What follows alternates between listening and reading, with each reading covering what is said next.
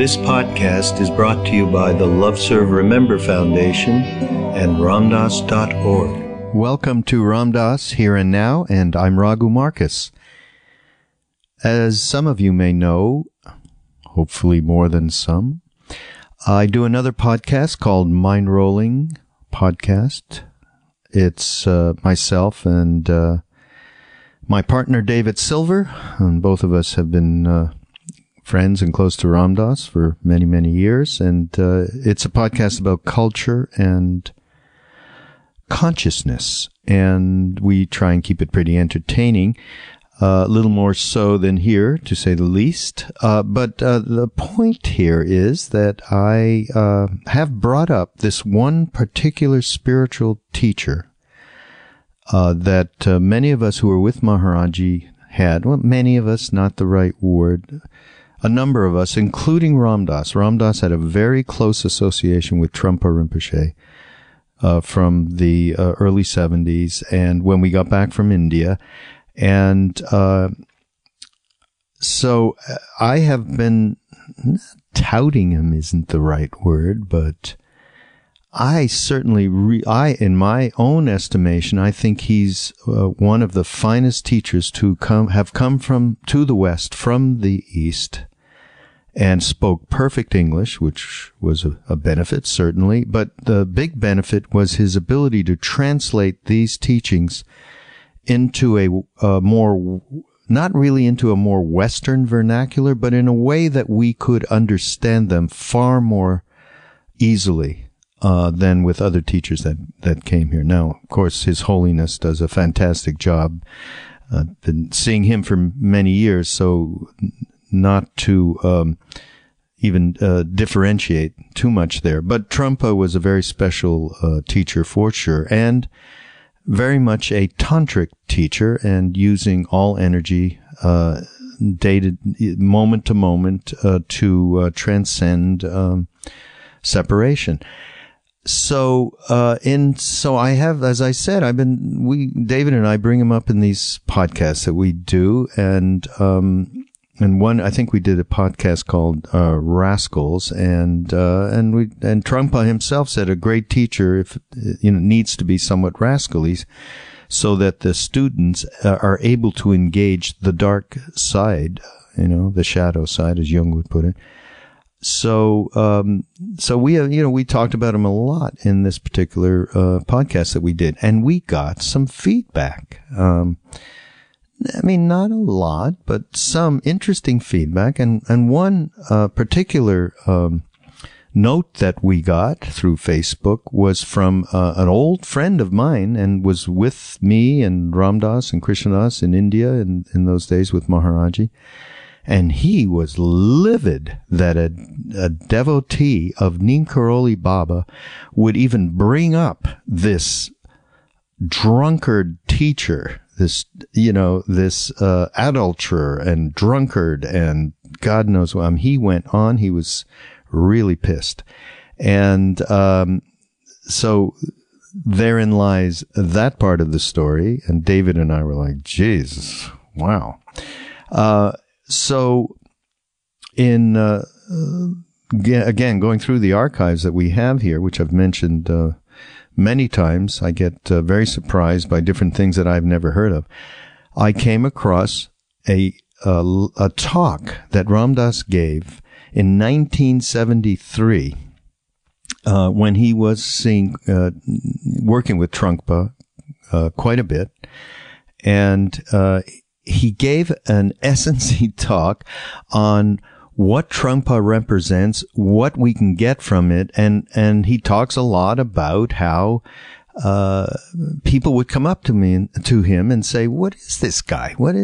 Drinking and the carousing and the chaos," and which Ramdas aptly describes when he was with him, and of course, this was Trungpa wasn't hiding anything.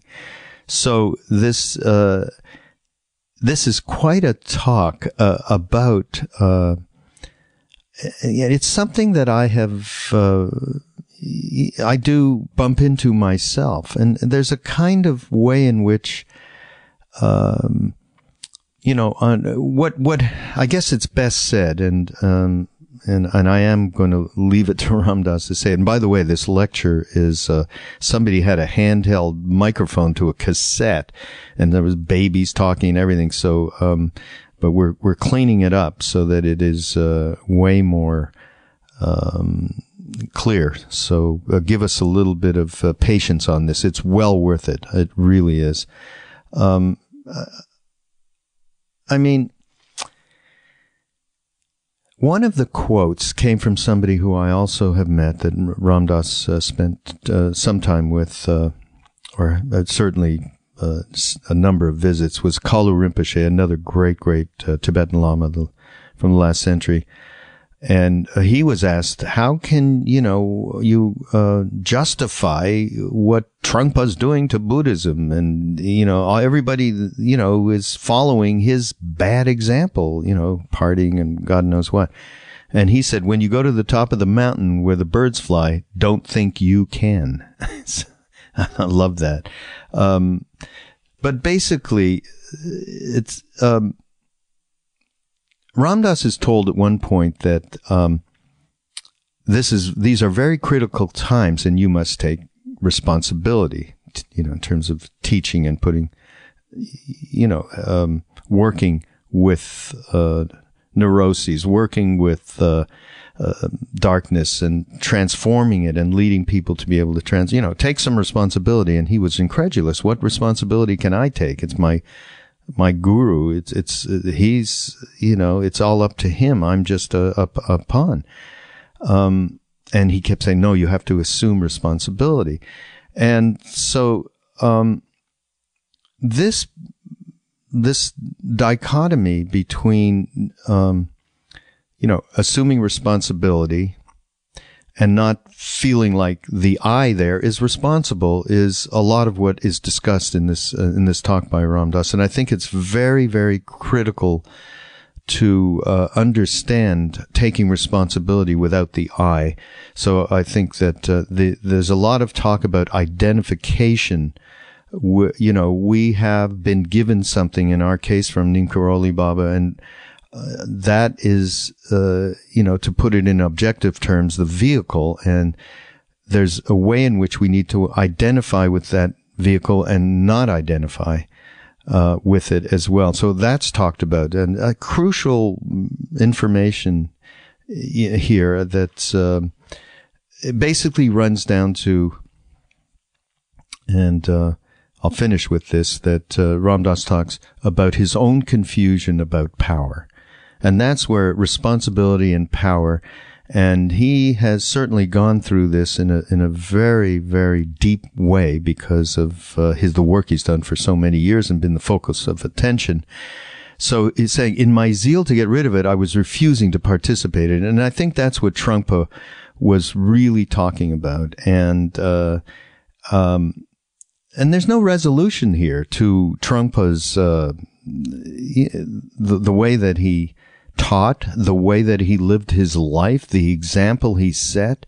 There's certainly, I've known people that, and I've said this on another podcast, that may or may not have been affected by this in a negative way. Is that their, but who would know what the right thing is for anyone? The only one I know that about is Neem Karoli Baba. In this case, of course, I have no idea of Trungpa, except that he was, that these things came up in all of our lives, and I really feel he gave us a way to transcend them, a way to move through them in a way that wasn't denial and, wasn't, fall down addiction or something. So here is this wonderful a talk that Ram Dass gives somewhere, and again, excuse the sound. It's like, we'll do the best we can here to make it more better. Stay tuned for more, because I also found Ram Dass actually interviewing Trungpa, which is also a fascinating, wonderful piece of content that we're going to I think I'll just put it up into the next podcast because it streams together, and then I can get a lot of interesting feedback from people who think that promoting Trungpa is promoting the dark side or something. Anyhow, here we go. Ram Dass, Here and Now, and he talks about Trungpa Rinpoche, Chogyam Trungpa Rinpoche. I've had an interesting dialogue this past month or two, couple of months. Now it's over a year now, with Chogyam Trungpa Rinpoche. And the dialogue, I'll tell you why the dialogue's interesting. Bringing a lineage and a tradition and a set of models, and he's transforming them into the Western metaphor. So that while somebody else would have ridden into a country on a tiger and with absolutely staggering drunk. And I was sitting in the back under a stairwell, just minding my own business. And he sat down, and though he was staggering around, and he had the paralyzed left arm, and he wanted to smoke a cigarette, and he'd stick the cigarette in between the paralyzed fingers at the time, and he'd lift the arm to bring the cigarette to his mouth, and the whole thing had a totally Dr. Strangelove in the last stages of the DTs or something.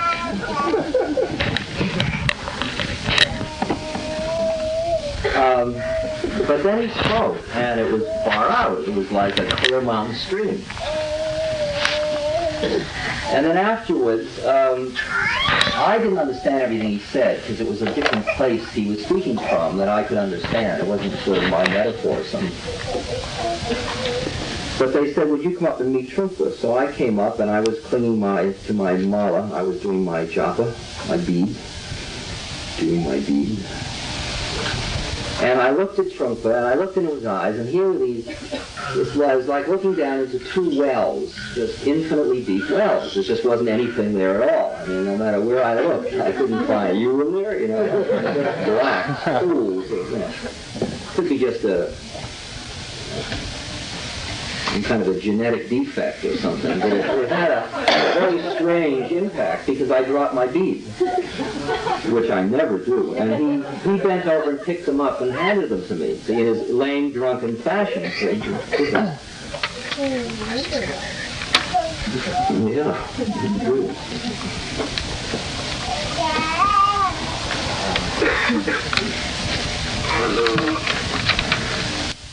Then I went to a seminar of his in Wyoming called Crazy Wisdom, which was at the Snow Lion Inn, which was like a Hilton hotel that he had taken over in the Teton Village.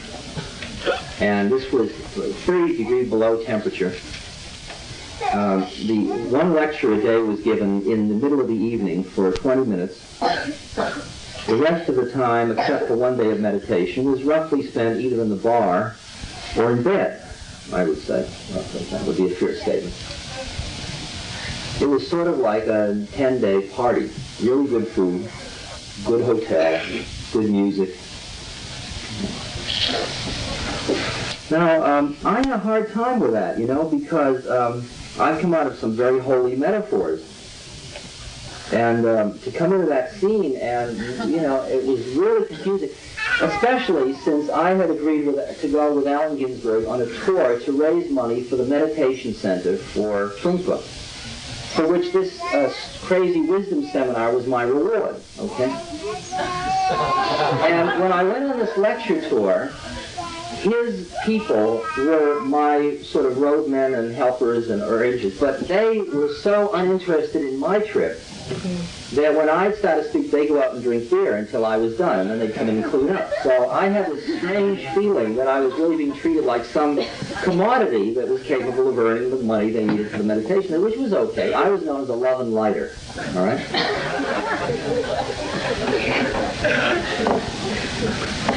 And I would come into the houses, the apartments of his disciples, his advanced disciples, right?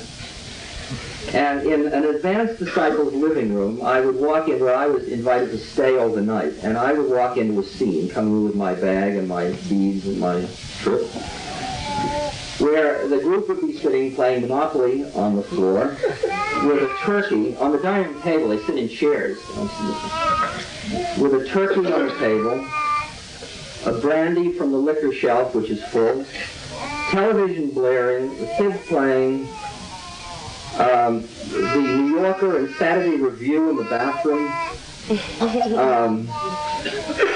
You know, I kept thinking, geez, this is a throwback to I've already been through this one somewhere. You know, this is like Harvard 12 years ago. You know.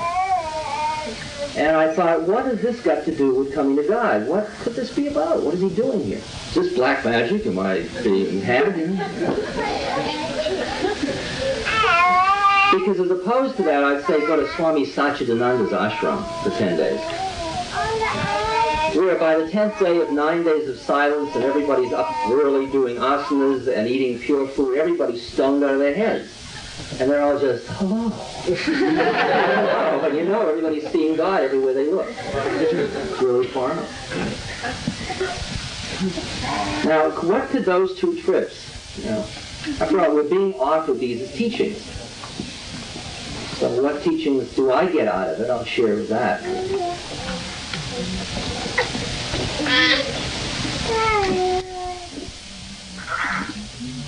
Because I notice when people are saying to me, who do you think Trungpa Rinpoche is? I'm going through these long explanations about his childhood in Tibet. Sort of in order to justify the behavior now, saying you'd never buy it for what it is, but if you realize that he was a tulku and at 18 months he was picked by the oracles and raised with 100 tutors and all this stuff, and he escaped to, you know, leaving his monastery behind him and all that.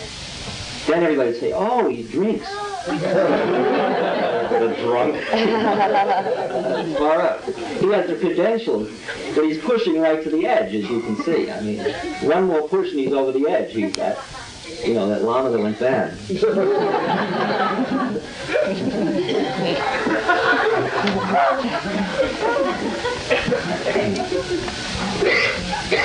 I'm getting these strange things like Lama Govinda says to me in, wasn't it, did he say what's in Almora about Trungpa?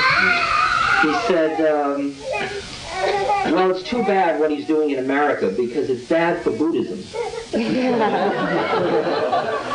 So I got no investment in Buddhism. I mean, it's like this beautiful Jewish boy went to study at a Zen monastery, Kasahari actually, and he flipped out some years back, and he had been in New Hampshire at RC, a beautiful kid, Fred. And he was in a mental hospital in Cleveland. He used to call me up on the phone. His mother had put him there. And he'd say, I'd talk to him about his mother. And he'd say, you know, when I talk to her about Buddhism, the Cleveland Jewish woman, when I talk to her about Buddhism, she gets furious. But when I become Buddhist, she doesn't mind at all. And that's roughly the way I feel about Buddhism per se. You know, feel that let's be Buddha. And I honor the system, and I heard what Govinda was talking about, but I wasn't sure that wasn't reflecting an attachment on his part to the scholarship or to the... I mean, there's like a beautiful Buddhist meditation. If you're meditating and you meet the Buddha, slay him. You know, wipe him out. Don't get hung up worshiping him.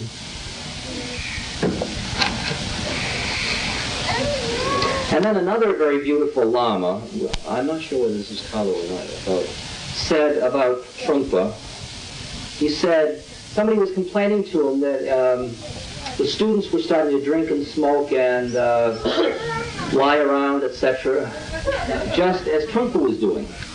And this Lama in India said, when you go to the mountain, the top of a mountain with a bird, and the bird flies, don't think you can. It's Kalo Rinpoche, one of the heads of the Kajupa line, of which Trungpa is in that tradition, that lineage.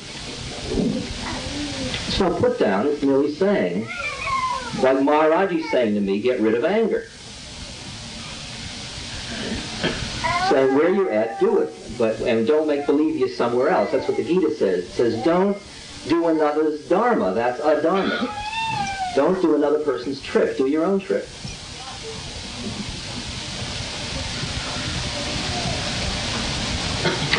Well, the reason I hung in with Trungpa during this period was that I recognized the kind of sickness that had developed in the Western spiritual scene. It wasn't a sickness, it was merely a route through, but it had a neurotic quality to it, let's put it that way. And that quality was that a lot of people got busy being holy, thinking holiness. They were sort of coming on holy to themselves and to everybody else. And I was one of the chief perpetuators of that thing. I mean, I used to have the audacity. I would meet in front of you 5 years ago, and I'd be wearing white stuff, you know, my dhoti and my kurta and my beads. Then afterwards, I'd take them off, and I'd go to a dark part of town to a pizza parlor, and I'd sneak in and I'd eat pizza, you know. Let alone everything else, right?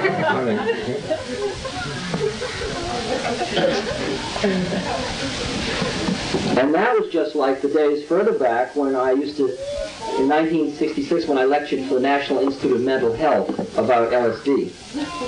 I was the bad guy on a good panel of guys who were going around telling deans of universities that they had a drug problem.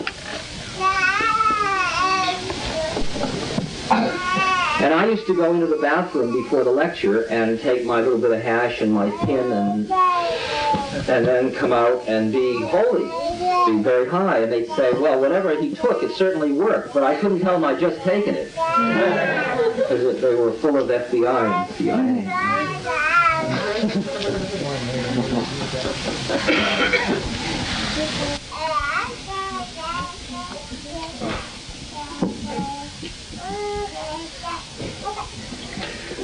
At the end of the Wyoming seminar, I finally asked for an interview with Trungpa.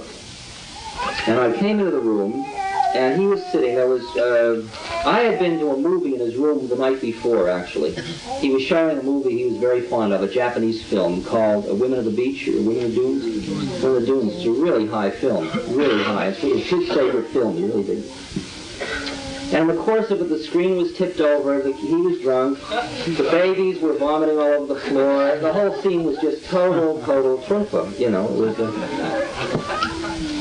and at the end of it, he said, well, what did you think that film was about? And he just set me up, you know, and then whatever I said, I was a total fool, and I went out of there feeling like a bumbling idiot.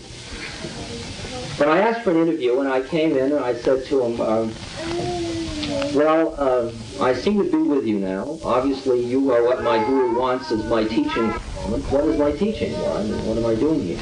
Do you have anything to tell me? What should I do next? So he said, well, you've been doing a lot of Vipassana meditation. You should meditate with Maha Vipassana, just expanding outward. Just breathe out, expand outward into the universe. She said, why don't we try it? So we sat down, facing each other in two upright chairs, with a wooden table between us, with a sake bottle. And we looked into each other's eyes, which we've been doing since the beginning, anyway. And about 20 seconds went by, and he said to me, I think you're still trying. And I said, yeah, I think so too. He says, no, don't try. Okay. Sat there. And then it just, he just disintegrated. And after the moment of that, he said, well, I think you understand the meditation. And that was the end of that interview. And he said to me,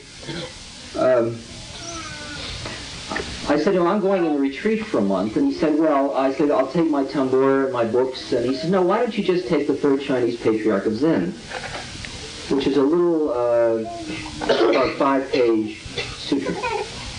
I said, okay. Well, that was the last I saw of him until Tale of the Tiger, which was about 2 months ago. And I went to Tale to pick up on one of his lectures. He was lecturing on Don Juan. And I was sitting in the VW bus when somebody came up and said, Trungpa would like to see you. So I went to see Trungpa. And I came into the room. And he was so convivial and friendly. He was just like another guy, right? Just hanging out. We talked about his wife's antique business. And I told him what an economic slob I thought he was in his whole organization. I said, I assume you're very high. You must know what you're doing, but it looks like economic chaos to me. He says, yes, I'm going to get tough with everybody. But the thing that threw me was that at first, when I walked in, what he said to me was, and this is the crux of this whole story, actually.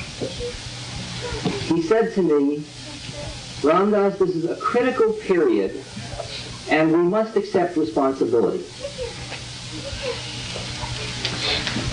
To which my response was, you must be putting me on. I mean, this was an honest response. I'm looking right in his eyes. You must be putting me on, because he's a person, I trust his conscience. I said, I don't live in time. What's critical about this time? Time is time. It's all critical. And as far as my responsibility, it's all God's responsibility. What are you talking to me for? I talk to Sam. I'm really an instrument. I don't know. And he says, no, he says, you've got to understand. This is a time you've got to assume responsibility. I said, well, you're obviously farther out than I am, so if you say so, I'll certainly think about it. I don't know what will happen, but, you know, since it's so strange, I'll think about it. You know, it was very convivial, and then we went to the lecture. We didn't go together, and I sat in the back of the room, way back there, minding my own business. And he was lecturing on Don Juan, and after about 20 minutes, he said, any questions? Somebody asked a question, and Trungpa said, why don't we let Ramdas answer that? I thought, uh-oh. So I stood up and I gave an answer. It was something about the ashramas in India, the systems, the different stages of life. And I sat down. The next question, Trungpa said, why doesn't Ramdas come up here and sit up here with me? So I went up, and the stage was set up. It was a very small podium. He was sitting on it with his sake bottle and a table next to him, and then a vase of flowers next to that, of a goldenrod, very high vase. And behind the goldenrod there was a square of about 1.5 feet that I could kneel on, because I had to kneel to see over the goldenrod. So I knelt there, and he immediately turned to me and he says, what do you think of sorcerers? So this is a seminar on Don Juan. So I said, well, I don't think anything of sorcerers. I said, they're not my business. I said, my sadhana, my discipline is devotion towards the one, and I just keep moving towards the one, and all the stuff along the way is just stuff along the way, whether it's astral or physical, it's just more stuff. He says, you're copping out. Well, he kept pushing me about responsibility and about all of this, and I kept struggling back. And this struggle that we were having at that moment really represents two different disciplines. He's talking to me about Tantra, which is the method of using the energies in the world and working with that energy. And I'm talking about the surrender part of it and the devotional service surrender. This is just a different form of yoga.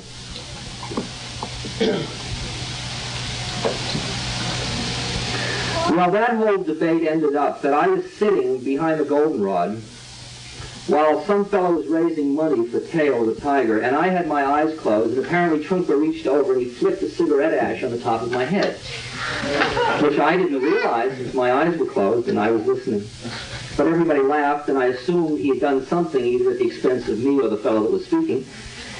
But my whole reaction to all of this, when Trungpa was challenging me and saying, copping out, come on, and this is with 250 people and a television camera, and I suddenly looked down and I noticed I'm wearing a cardigan sweater and I buttoned it wrong, and my face is red and sweating, and I think, far out, that bastard's getting to me.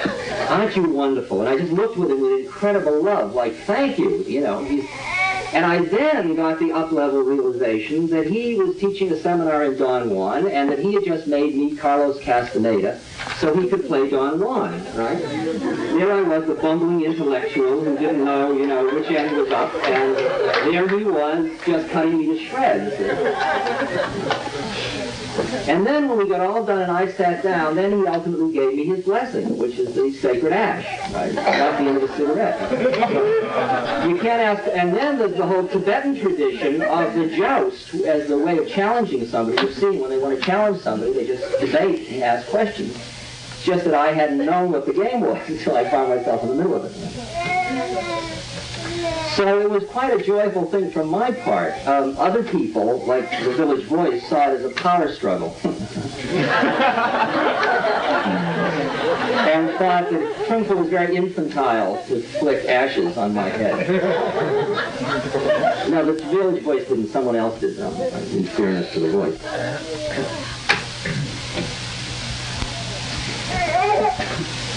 Okay, so then 2 days later I get a letter from Trungpa saying, your visit was very nice. And here is a medallion in honor of the work you and I will do together in the future. It's so beautiful the way he plays, you know. Those of you who don't know the Trungpa stories, the stories connected with all these guys, you know. Trungpa's the guy, he walked into a pool hall in the Midwest, wasn't it? And with 3 of his devotees, and he was drunk when he walked in. And he came up to a fellow who was just about to take his flu shot, who was very tough looking, what might be, I don't know, called a redneck or whatever that cultural label is. And just as the guy was going to take his shot, Trungpa fell against him, and the guy missed his shot, and he turned around, and as he turned, Trungpa shot him in the face with a water pistol. Which led the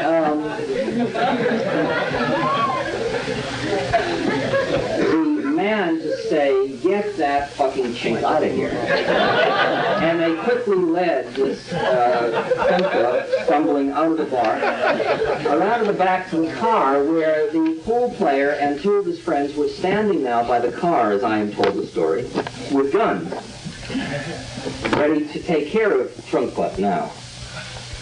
In the cool, clear night air. Trungpa hobbled up to them, and he looks up at them, and he just stops and looks at them. And then after about 30 seconds, he just goes and gets in the car and they drive away.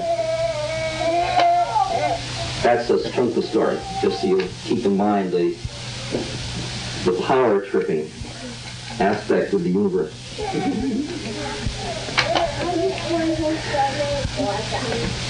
The next encounter we have is the Dharma Festival in Boston a weekend or so ago. And that starts out on a Friday morning with a television show Trungpa and I do together at 9 in the morning. Trungpa comes in sober, absolutely together, perfectly straight. It's Paul Benzaquin, yeah. And it was a very pleasant show, right? Very pleasant. Then we would do another interview for a Sunday show called Plowshares, something like that, Sunday morning show. And I was to interview Trungpa, and I was told to ask him about his lineage. So I said to him, would you tell me about your lineage, Trungpa? Well, what's the function of lineage? He says, well, the value of lineage is it keeps you from getting caught in thinking you're it. Because he says, you realize you're merely the carrier of the jewel, but that you're in a long line of previous carriers of the jewel, and that you get out of the criticalness of this moment and your role, and you just assume that. I said to him, well, Trungpa, if I can remind you of our previous conversation, you said to me I have to assume the responsibility. And I don't understand. He says, well, you have to identify with being the vehicle. I said, well, can't the precious jewel carry itself? You hear the dialogue that's going on? I mean, the little game we're playing? And he said, well, it's a very delicate line. Right? It's a very delicate line. And what you can hear about that delicate line is something that I've been interestingly acting and reacting about for a long time. Is that I come out of the tradition, tradition with Maharaji, where if Maharaji does something and I say to him, that was a fantastic thing you did, he said, I did nothing, and he points up and he says, God did it all. Or Hanuman did it. I can do nothing. And that's the one of not me, not me, not me, it. And then it's the identification in one direction. Because if you look at the spiritual traditions, or the way you got your connection through beings and so on, you see that one being opens to it, and, if you will, surrenders to it, with legs spread wide and arms out, come on, baby, come on, and gives in its total receptivity to the forces of the universe. The forces of the universe pour through the individual, and then everybody that meets that individual experiences them as just power itself. But it's interesting because the tradition I'm in, the being, to the extent that you can ever get a social statement of that out of them, of who they think they are or who they're being, they're always being that one upward. And Trungpa is saying to me, you have to assume responsibility for being the one downward, as well as the one upward. And I always saw everybody that was coming up to me and saying, we've got work to do, or assume responsibility, or anything, as just power tripping. And I realized that what I was hearing was my own confusion about power. That in my zeal to get rid of it, I was refusing to participate in it, which was as much attachment to it as if I had greedily collected it. This podcast has been brought to you by the Love Serve Remember Foundation and Ramdas.org. We appreciate all the support for the foundation and for Ram Dass's work, and we hope that you will continue that support. You can go to ramdas.org and click on the Donate Now button and follow the prompts. Thank you.